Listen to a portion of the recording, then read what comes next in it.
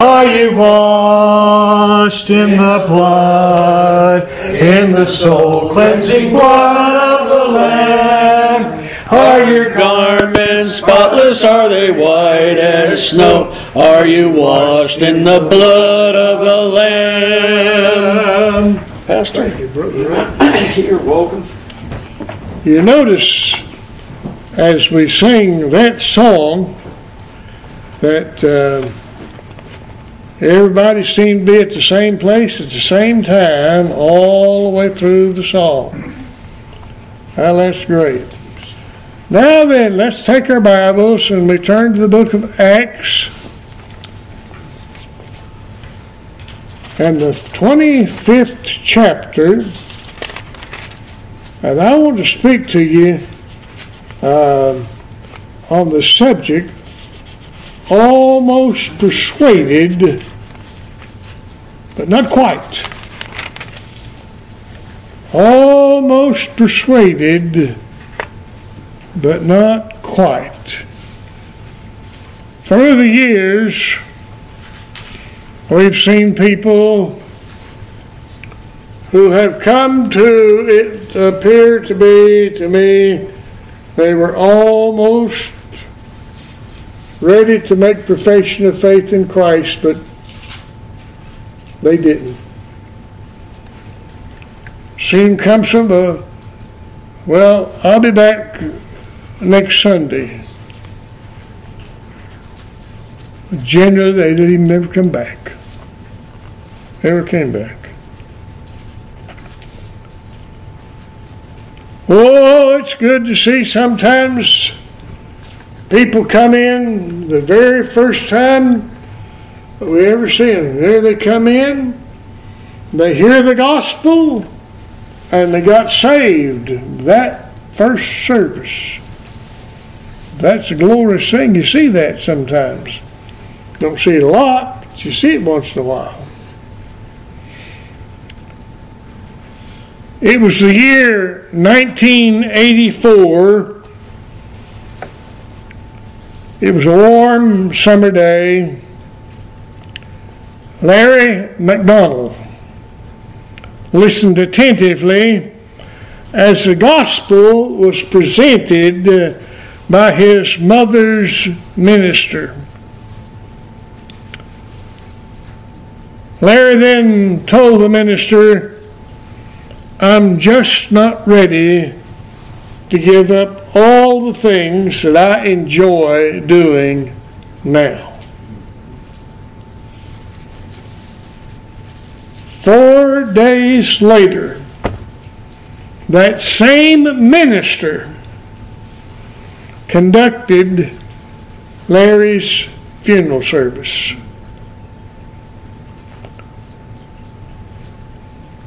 Larry had been drinking and he wrecked his car.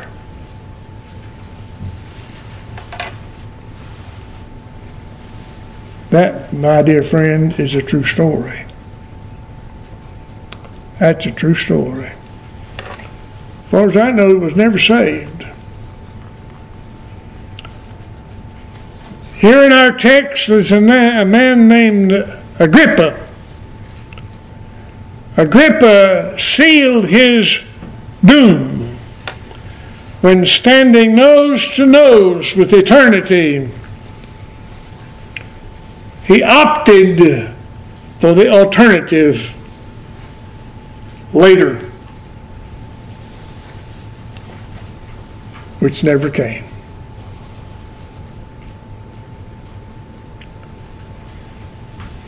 Setting the stage here, this will be my first point. In Acts chapter 25, verse 23 through 27, and toward the end of the book of Acts, Paul faced a series of 6 trials in which he defended his faith and gave the basis of his belief. And for this final trial, Luke sets the scene for us. in verse 23, the A part of the verse, the place. The place is simply called an auditorium. It was a courtroom, lavishly furnished. Let me tell you something, folks. That may have been back in the New Testament, but they had nice things back then. Lavishly furnished courtroom, finest drapes at the windows, the floor, beautiful floor, the walls wood and all. It's beautiful, no doubt.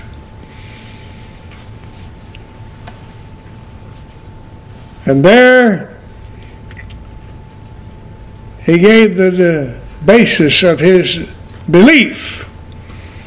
And for this final trial, he sets the scene for us.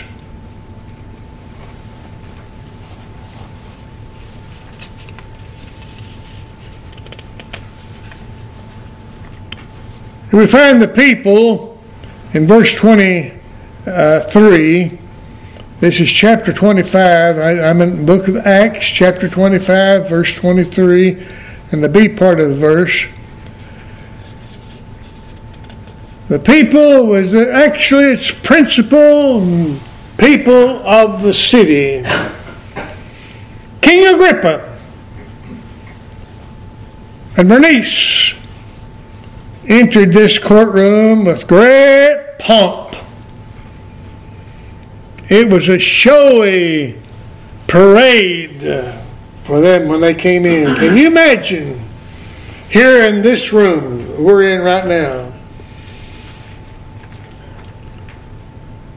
have a aristocratic man, a man of great importance, comes in. He has an entourage of others that are with him who comes in and sits down among us. Maybe we have a special spot here in the auditorium for them. Well, Paul was here in this same group. He stood in striking contrast to these men. They were all well dressed, you see, in the best that money could buy. Old Apostle Paul there, he stood chained, shabby. Can't you imagine what he may have looked like? Maybe need to be shaved and so on, I don't know. But that's the way I got him pictured in my mind. The purpose, in verse 24 through 27, Paul had been on trial 5 times before. So why again? Well, it's because before a Roman citizen could be granted an audience before the emperor, there had to be a written charge based upon an investigation in verse 26. And this hearing we find here had been called in order to provide that written charge, this investigation. Now I want you to notice number 2, Paul's defense before Agrippa. In verses 1 through 23, in this text, Paul delivered one of the most significant 4-minute speeches ever given before a body of lost people. He began by questioning, gesturing with his hand, getting the attention of the people. I can just in my mind, I can see him doing it now as he stands before the people and is doing what he can to get their attention before he begins to deliver this message.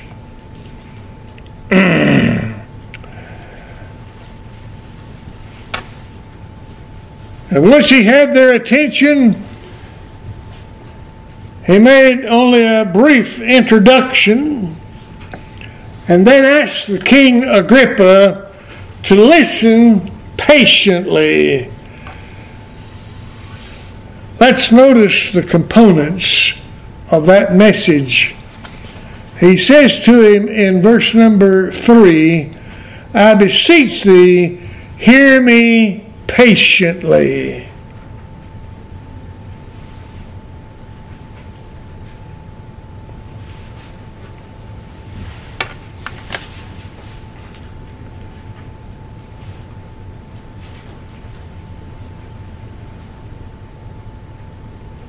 And once he's got their attention,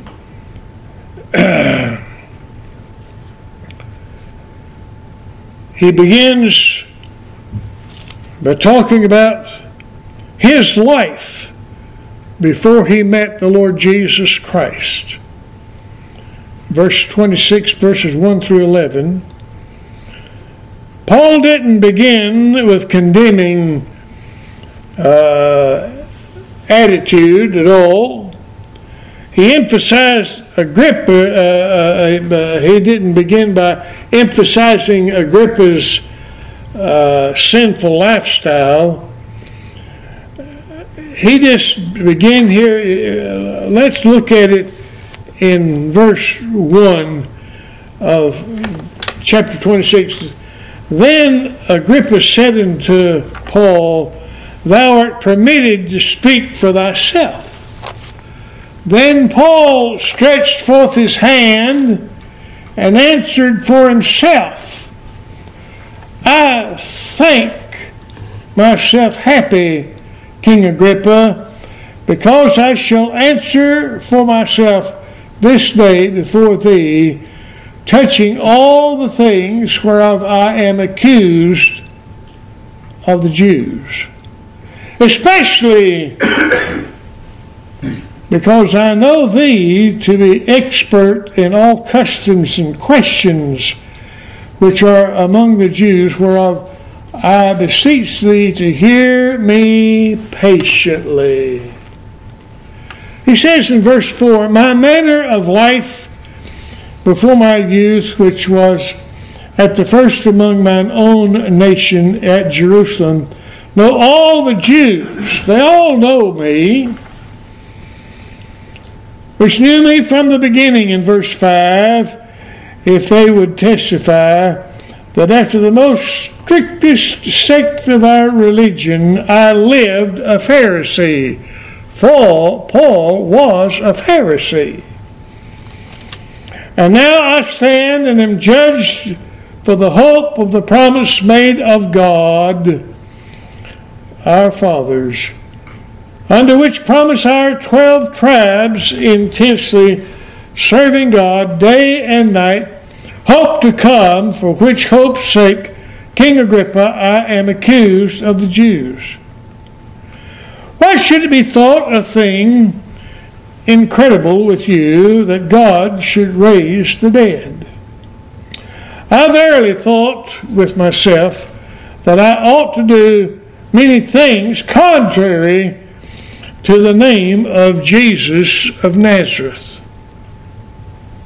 which things also I did in Jerusalem in verse 10, and many of the saints which I did shut up in prison, having received authority from the chief priests, and when they were put to death, I gave my voice against them, and punished them oft in every synagogue, and compelled them to blaspheme. And being exceedingly mad against them, I persecuted them even to strange cities. You know what? As you read verses 1 through 11 here, the Apostle Paul he was a wicked man. He was a very bad man. And he did some very bad things. My, what a man he was. He tells about his life before he met Christ in verse number 11. And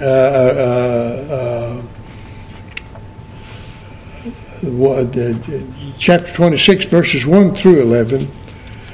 And he begins to tell about his own life.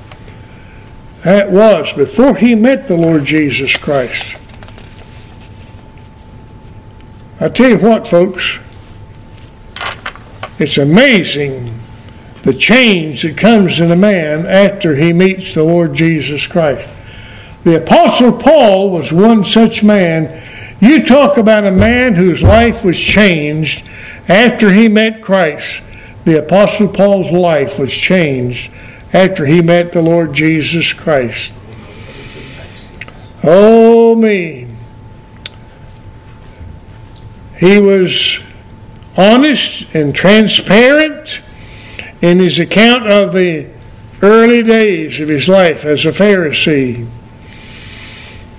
And he was the one, and he told, being honest and telling how he persecuted the church and put to death those who proclaimed faith in the Lord Jesus Christ in verse number 10. Agrippa himself, I want you to notice this, that Agrippa himself came from a family of people who murdered Christians. His great grandfather ordered the death of babies during the time of the birth of the Lord Jesus Christ. He ordered that they might be killed in their infancy. That was Agrippa's great-grandfather. And then Agrippa's great-uncle had John the Baptist beheaded. And then Agrippa's father had James executed. And then he had Peter imprisoned. So we find here that the Apostle Paul built a bridge, if you please. He built a bridge from his own life to Agrippa's by establishing common ground. He wanted the king to hear the message that he believed that was important. Oh. You see, Agrippa came from a bad family.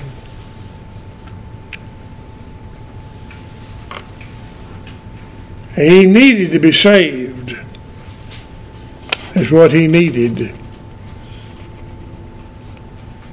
So we find the conversion experience here of Agrippa in chapter 26, verses 12 through 18.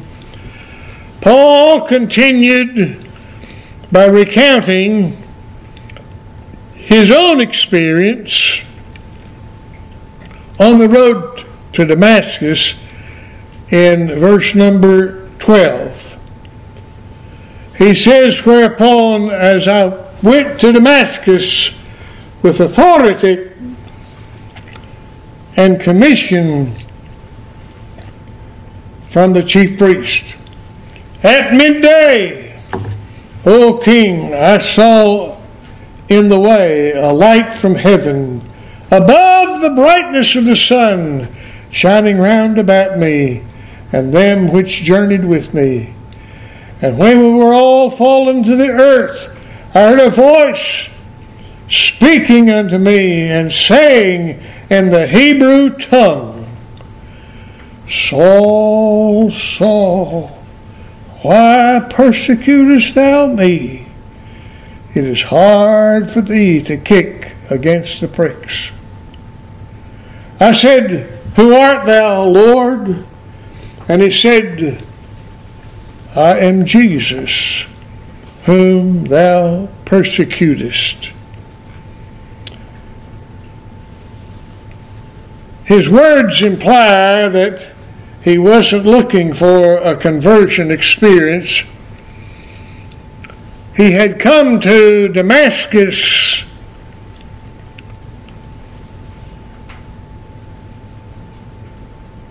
to fulfill a purpose.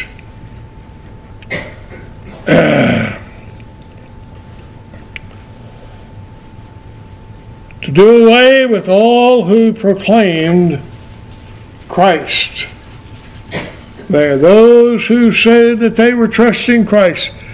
He was come there to do away with them, to kill them, get rid of them. My. What a horrible thing.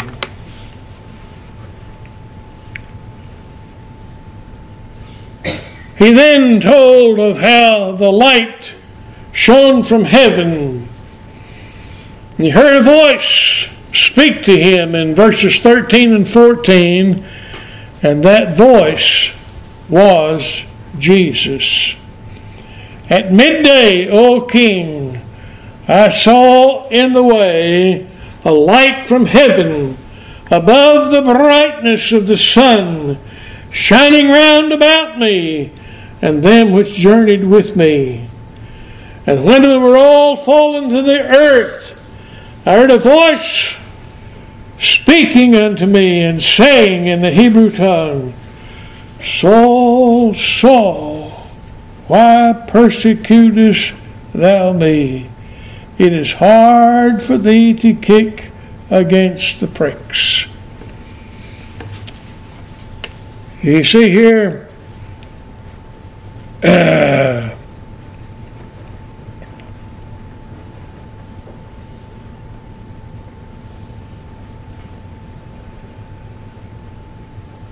hard for thee to kick against the pricks. He wanted the king to understand what had happened.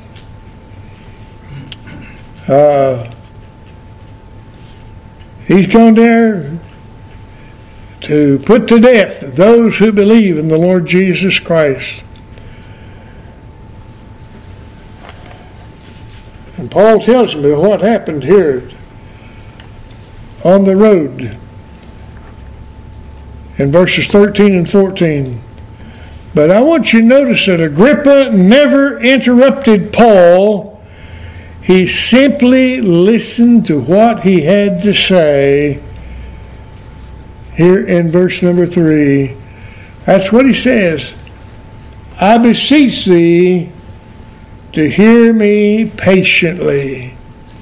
And that's what Agrippa's doing. He's listening patiently. And so Paul continued to tell this same story, that Jesus had appointed him to be a messenger of the Jews to the Gentiles, and telling them of the Lord Jesus Christ, who once was dead but now lives. And now we still have that same obligation, that same opportunity, and that message is the gospel. How that the Lord Jesus Christ lived here on this earth. He's the Son of God. He lived here on this earth, and he died on the cross of Calvary. 3 days after he died, he rose again from the dead, and he lives ever since. He lives today.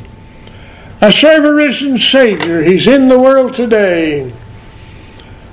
I know that he is living. He lives in my heart. We can say that because it's true. When a person comes to repentance and faith in the Lord Jesus Christ, Christ moves in. Wonderful to know that a person can be lost and empty as can be, but then they come to a place of repentance toward God and faith in the Lord Jesus Christ. The Lord Jesus comes into their heart and He's there to say, you are a professing believer. I believe about every one of you here. That means the Lord Jesus lives inside you. Your life and my life may not be perfect, but the Lord Jesus is inside of us. He walks with me and He talks with me. We're never left alone. He's always with us. We thank God for it. Let's all stand together, please. Brother Leon Arthur, it's good to see you here. Would you lead us in our closing prayer? Father, again, we thank you for this day that you've given us this side of eternity. We thank you for your goodness and mercy. We thank you for Christ and what He means to us. And we pray for one another, those that are sick and afflicted. Pray your will be done in our lives. Guide us and lead us. And we'll certainly praise you. We ask you in Christ's name. Amen. Amen.